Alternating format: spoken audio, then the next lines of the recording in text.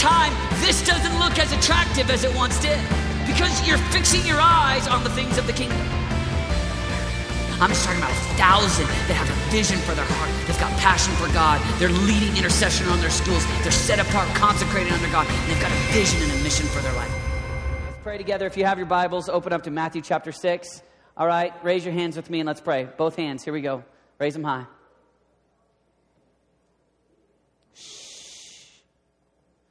Father, in Jesus' name, we come before you as disciples of yours. Father, we've surrendered our life to you. We've decided to turn from wicked ways. We've decided not to live for ourselves. We have decided to follow you. And God, we live in a culture and a generation that is so quickly going the other direction that we need you, we need each other, we need your word, we need your spirit to help us contend for the faith in our generation. And so God, in these precious moments that we have together, we ask that you would enliven our heart, strengthen us with might in our inner man, give us revelation from your word. Help us, Lord God. We want to follow you with all that we have, not a little bit. God, we don't want to be partial in the way we come to you. We desire to be wholehearted. So Spirit of the living God, do a fresh thing in us. I pray, Lord God, that tonight, young men and women would resolve in their hearts to follow you. I ask that you would woo them. And for those, Lord God, who feel depleted tonight, I pray that you would strengthen them.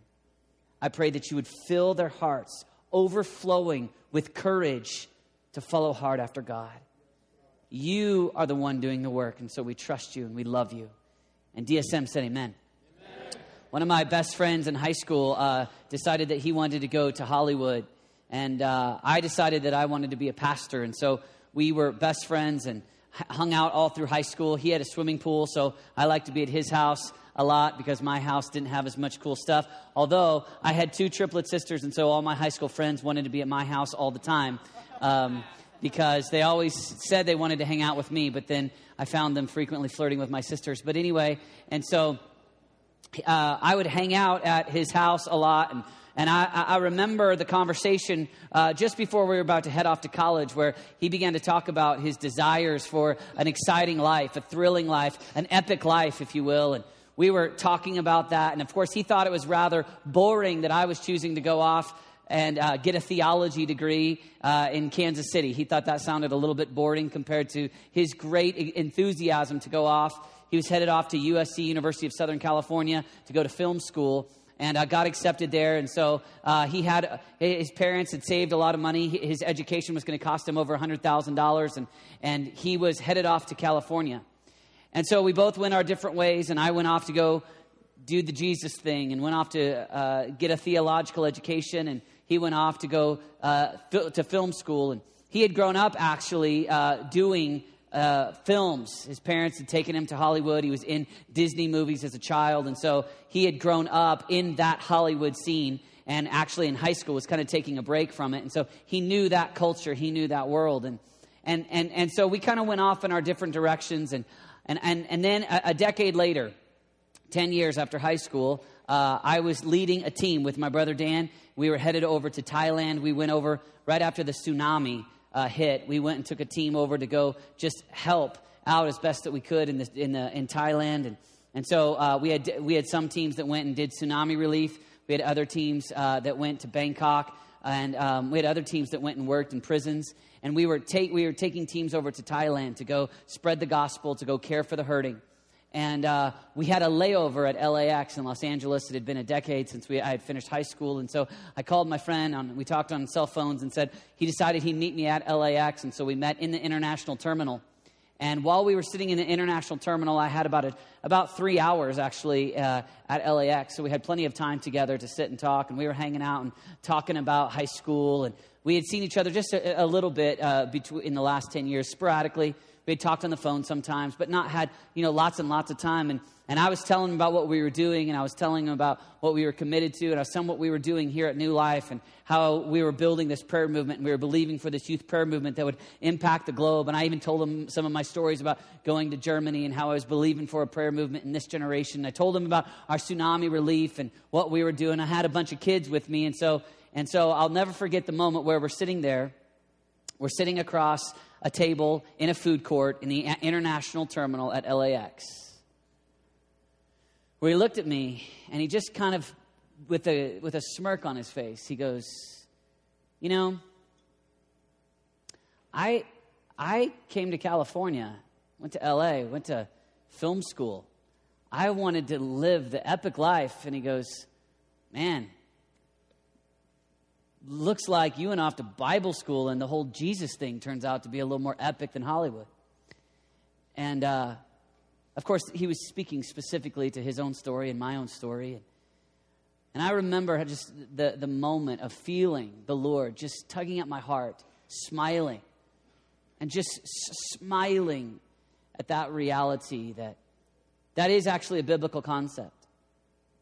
Jesus said, actually, in Matthew chapter 6, he said, seek first the kingdom of God, and all these things will be added unto you. We live in a culture right now where the temptation for you that's coming after you is the same that spoke to my friend. He's a dear friend. We're still close friends to this day.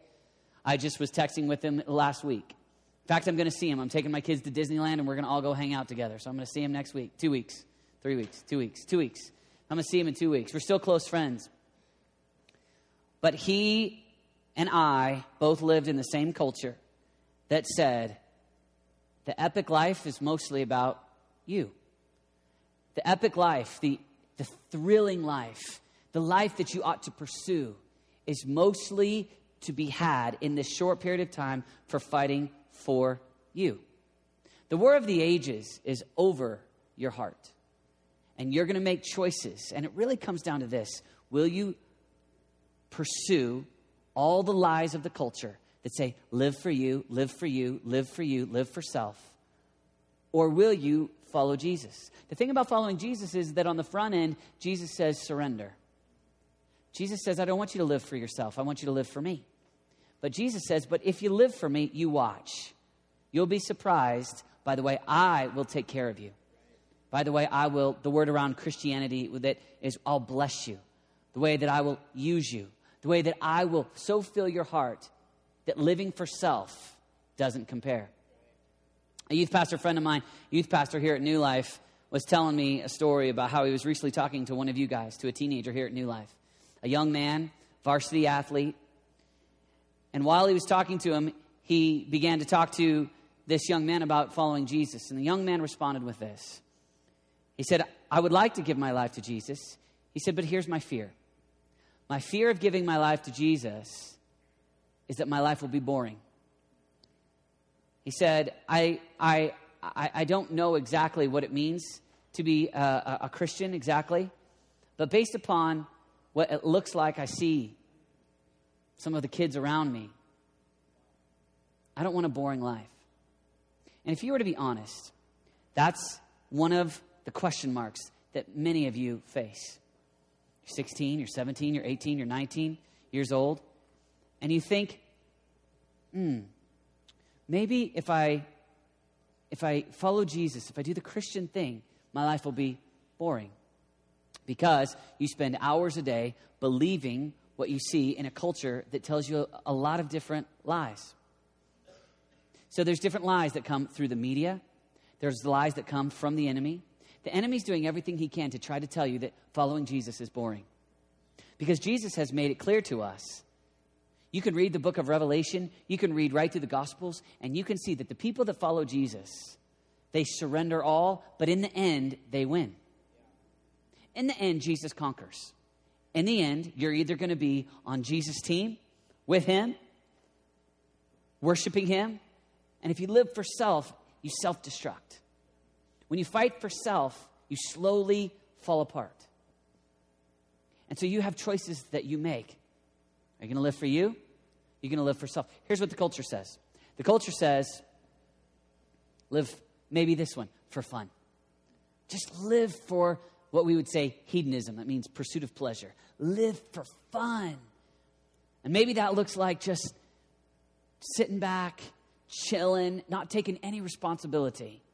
Live for fun. Sit back, eat a whole box of donuts, spend hours playing Wii or Xbox, spend hours a day watching television. Never-ending games of Angry Birds on your phone. Be lazy. Don't work out. Don't pray. Don't study hard. Just chill. Relax. Veg. Chillax. Marinate. Be nothing. Live for me. Some people believe that lie. And you probably know people that live that lie. You probably know people that idea has got into their head. It's another one that comes, and it's this. Live for adventure. Live for the most epic sport. Skydiving, rock climbing. Go risk your life just for the fun of it. Just for the thrill of it. Nothing necessarily wrong with it, but it's a half-truth. There's another lie that's out there. I see this one a lot. Not necessarily live to be lazy, not necessarily maybe live for adventure, but here's another one that comes out. Live for romance. It's all about the one. It's all about you finding. And some people try to look and in their confusion say it's about one in romance. Others say, no, it's not about one, it's about lots. It's about a lot of romance with lots of people. There's confusion. There's massive confusion. Because in all of these, it's this quest. It's this pursuit of trying to find something to live for. Let me find something to give my life to. I need something. You and I have one life. We have one chance, one opportunity. Actually, in the scriptures, it says in Psalm 90, Psalm of Moses, it says that you have 70, maybe 80 years. In Psalm 39, it says life is but a mere breath. It's just over in an instant. You got one chance, one moment. So you'll have one opportunity, not four. Reincarnation is not true. You have one life. And you'll make a choice. You're making choices on how you're going to live that one life. At the core, all of these stories say life is about you. Romance? Well, what do you want? Adventure? What do you want? Chillaxing? What do you want? It's all about you. And that is the war of the ages. Because at the end, the question is not, what do you want? The fight for your life is this. Will you live for you or will you live for Jesus? That's really the core. The core is who you're going to follow. And if the enemy can get you wrapped up in all kinds of confusion, I sit with young people all the time at Starbucks, sit across from them, and here's frequently what I hear. 19-year-old dude, usually he's, a little kind of huffy-puffy, a little intimidated, kind of whiny, looks at me, and I'll be talking to him about Jesus' call in his life. And here's the phrase that comes back to me. I'm just so confused. And here's what he means by that. I'm believing lies. And I want to believe lies. Because here's the deal. If we can get into a I'm just so confused vein, I'm just so confused. And if you can stay there, you can justify living for self. So forget God, forget church, forget mom and dad, forget friends, forget living with a mission. I'm just so confused, so I'm going to justify where I'm at. So I look at him with all the compassion that I can muster. I smile and say, shut up.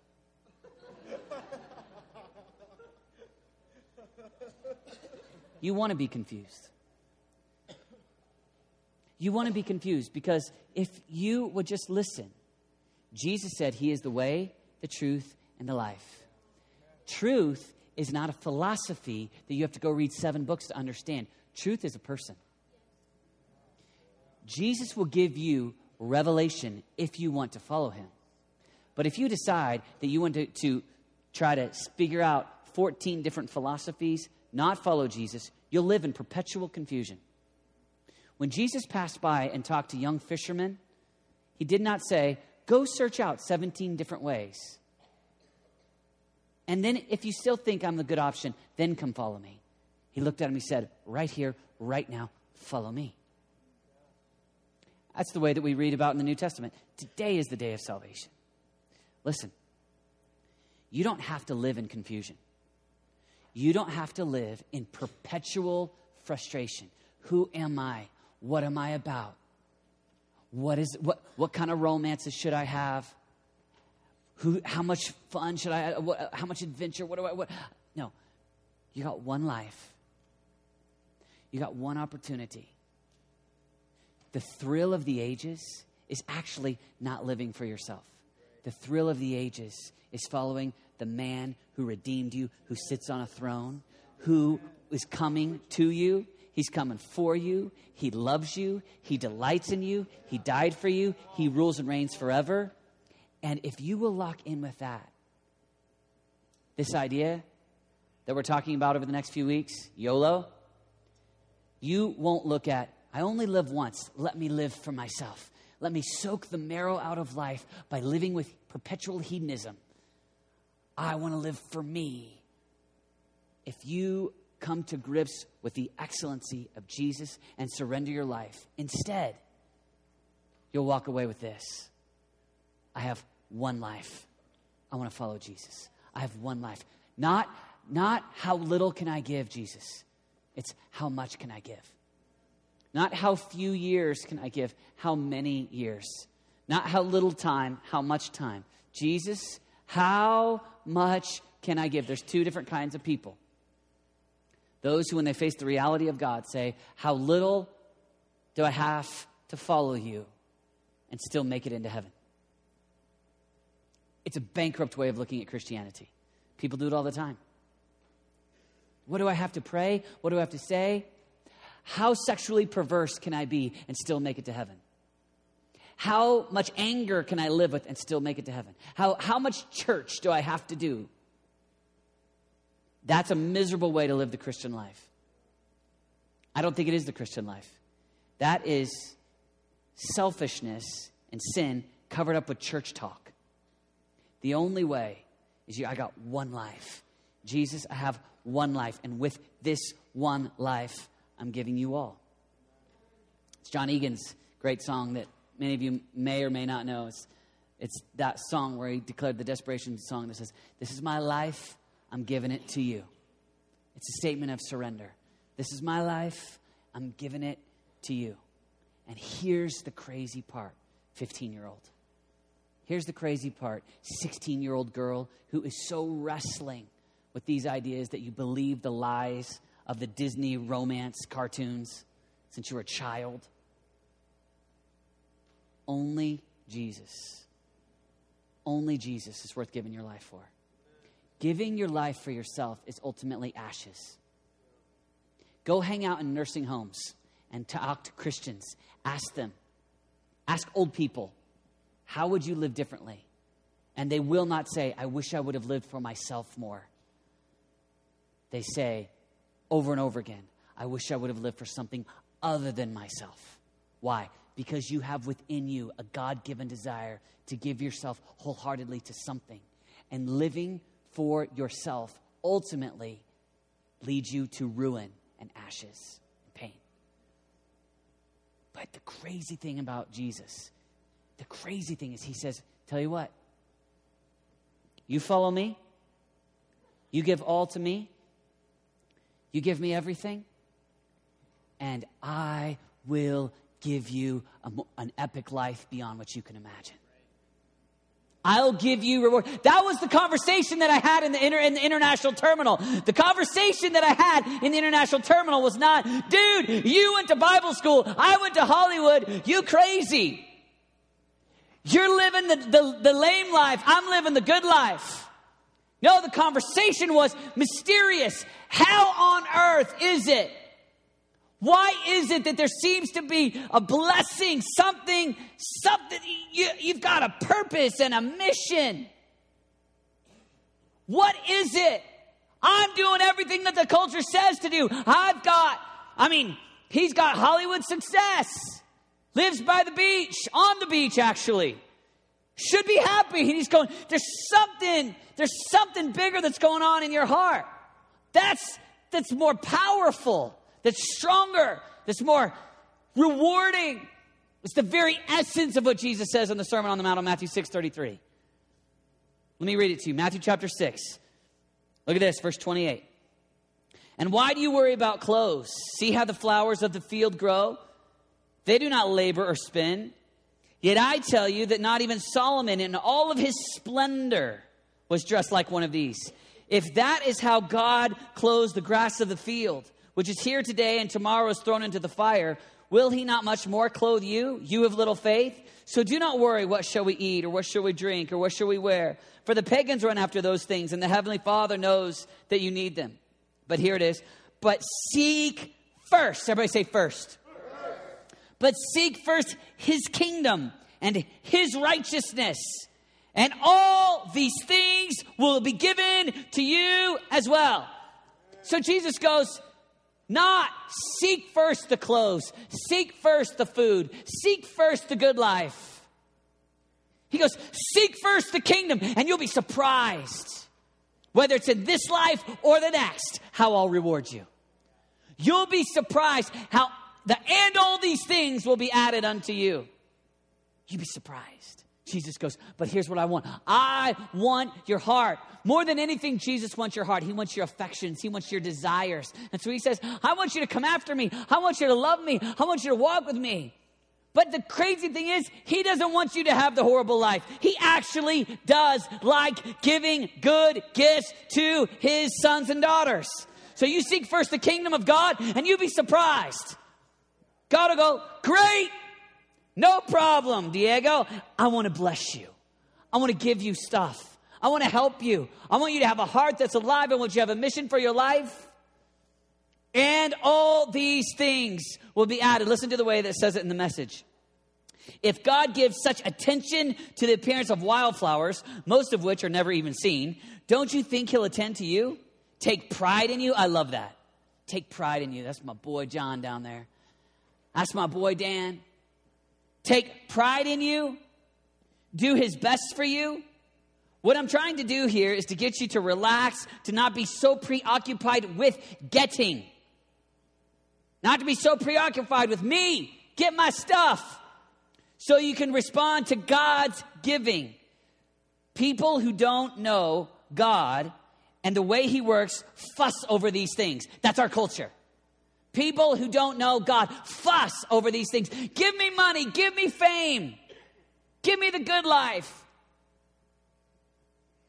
They fuss over these things, but you know both God and how he works. So Jesus is saying, but you know God. You know how he works. Steep your life in God reality, God initiative, God provisions, and here it is. Don't worry about missing out. You'll find all your everyday human concerns will be met. This average 17-year-old in our culture is scared to death they're missing out. Oh no, I'm missing out on the party. Oh no, I'm missing out on romance. Oh no, I'm missing out on another hour of Facebook and what's possibly happening out in social media world. Oh, I'm missing out on skinny jeans and wearing a scarf though I'm a man. Oh no, I'm missing out. I'm missing out on you. Fill in the blank. I'm missing out on something. But I'm telling you, that's the rat race. If you live in that, oh no, I'm missing out. I got to get this. I got to have the girlfriend, and I got to have everybody like me. And surely there's something. Maybe if I'm varsity, and maybe if I have muscles, they'll think I'm cool. Maybe if I have a dirt bike. Maybe if I can jump high. Maybe if I get a 35 on my ACT. Maybe if I'm, they live with that angst right there. I'm missing out, and it's a rat race, and it never ends. And it's how the enemy keeps people preoccupied and distant from God.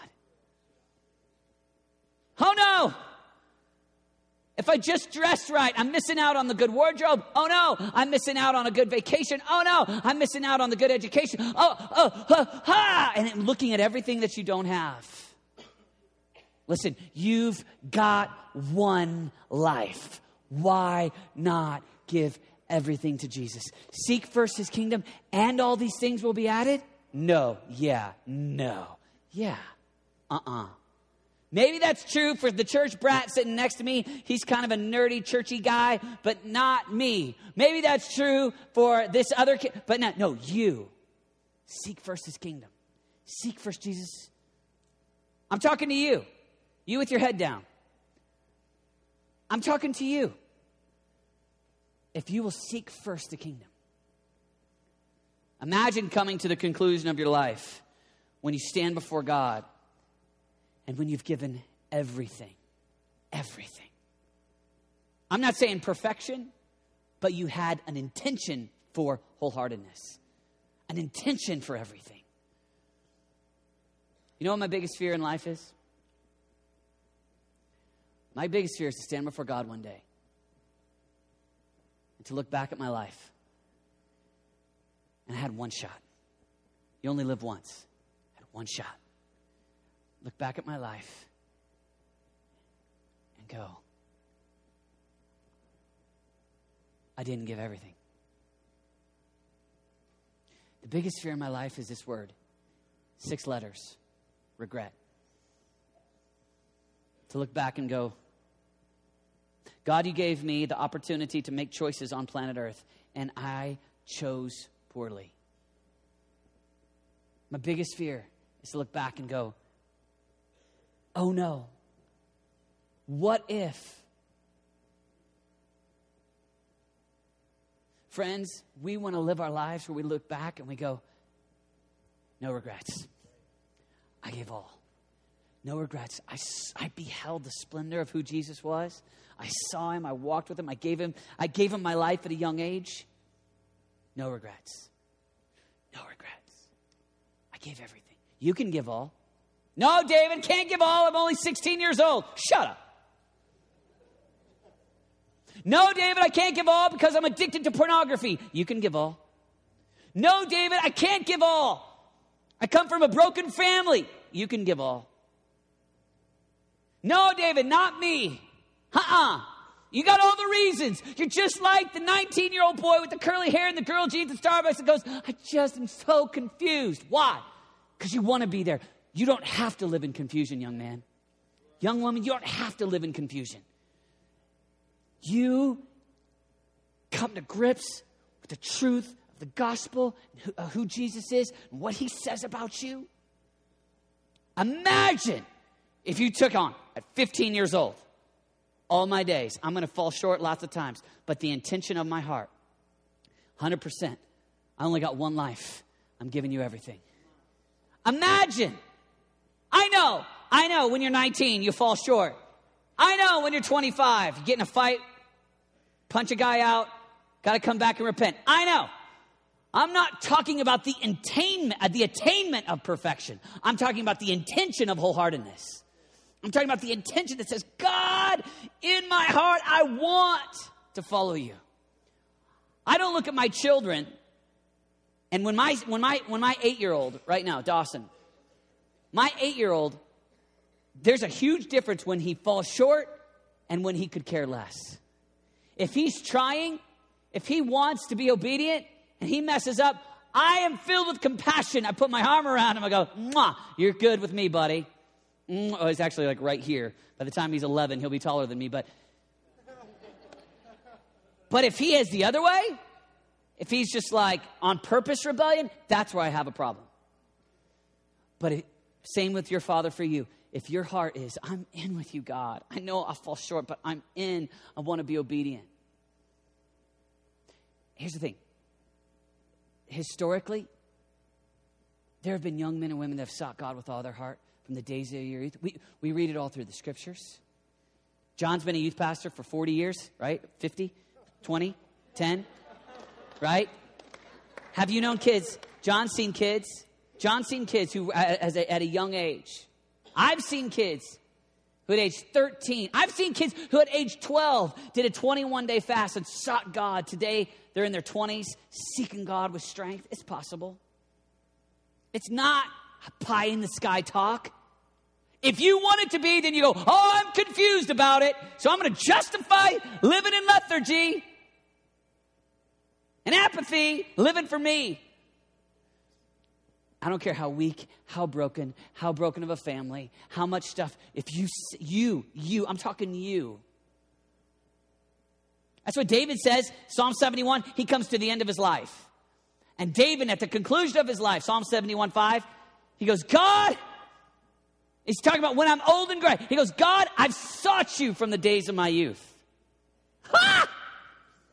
Can you imagine that being your confession when you're in the nursing home, no teeth, there's a person next to you that's really old too, both of you are watching Jeopardy, and your prayers before God, tears coming down your eyes as an old woman, old man, going, God, I've sought you from the days of my youth.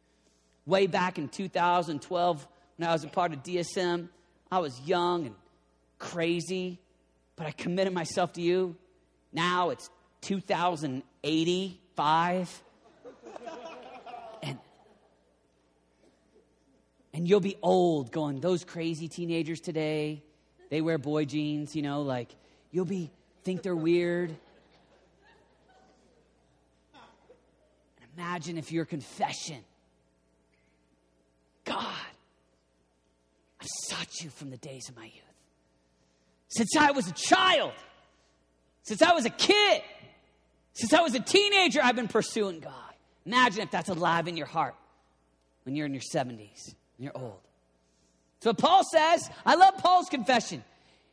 Paul, he didn't follow Jesus as a kid. In fact, he was persecuting the Christian church. Acts chapter 9, boom, Jesus appears to him. Go, follow me. Stop persecuting me. Who are you? I am Jesus who you persecute. Sorry. I'm in. What do you want me to do? Take the gospel to the Gentile world. Yes, sir. Boom. Not a young man, but yes, sir. Then he gets to the end. 2 Timothy 4. Coming to the end. He's already written what we come to know as 2/3 of the New Testament. He's already started churches. And I love his confession. You know it well.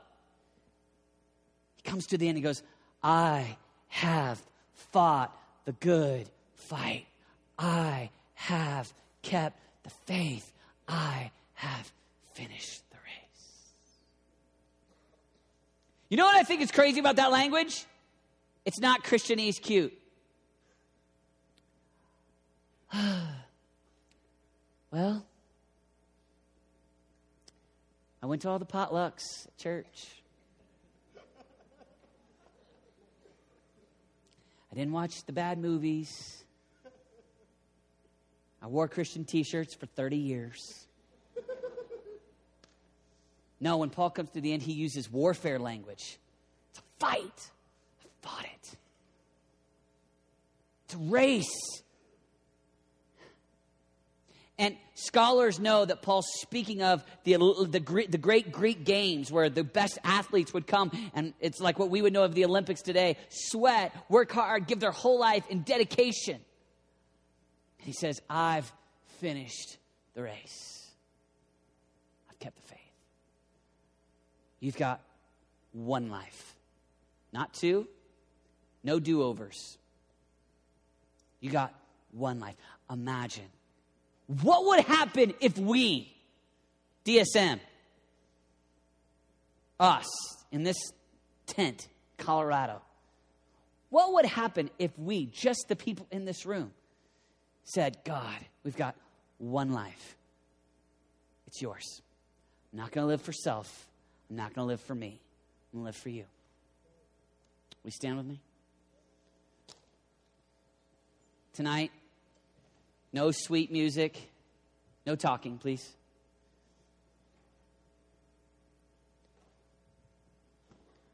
Before the music starts, no eyes closed. I'm desperate for some warriors. You know what? When John says, I want you to bring 15 friends, you know what's going on inside of me? I'm going, I don't know. I don't know if we have that kind of tenacity. Maybe some of us do. Maybe Chase does. Maybe Jed does. I don't want to play games. The last thing we want to do is just have this be talk and rhetoric and sing some songs and say we belong and YOLO and eat some popcorn and die. We believe this stuff. We believe that we've got one life. We want to pour it out and give it all to Jesus. Tonight I'm asking. I don't care if you've been following Jesus for a day or a decade. If tonight you go, I have one life and I want to re-sign up to give all of my life to God. Everything. My junior year, this year, my senior, everything. I don't want to get caught up in all the lies, the romance lies, the lazy, lackadaisical lies, the living for me lies. I surrender. I surrender. That's you, every eye open, no cutesy moments, no goosebumps, just raw courage. I want you to come down here and I want to pray for you. Father, in Jesus' name, I thank you for DSM. I thank you for these warriors. Father, we surrender our lives to you again. Broken, weak, but sincere. Believing it. Holy Spirit, we pray for supernatural strength. I ask that you would give each one of them courage. That they would not believe the lies of the enemy. That they would seek first the kingdom of God. We put you first, not second, not third. First. Be number one. Number one, God. Be number one. We seek first Jesus tonight. Come, Holy Spirit. We've got one life. We give it all to you, God.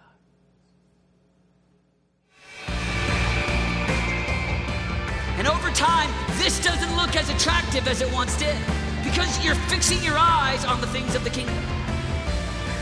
I'm just talking about 1,000 that have a vision for their heart. They've got passion for God. They're leading intercession on their schools. They're set apart, consecrated under God. And they've got a vision and a mission for their life.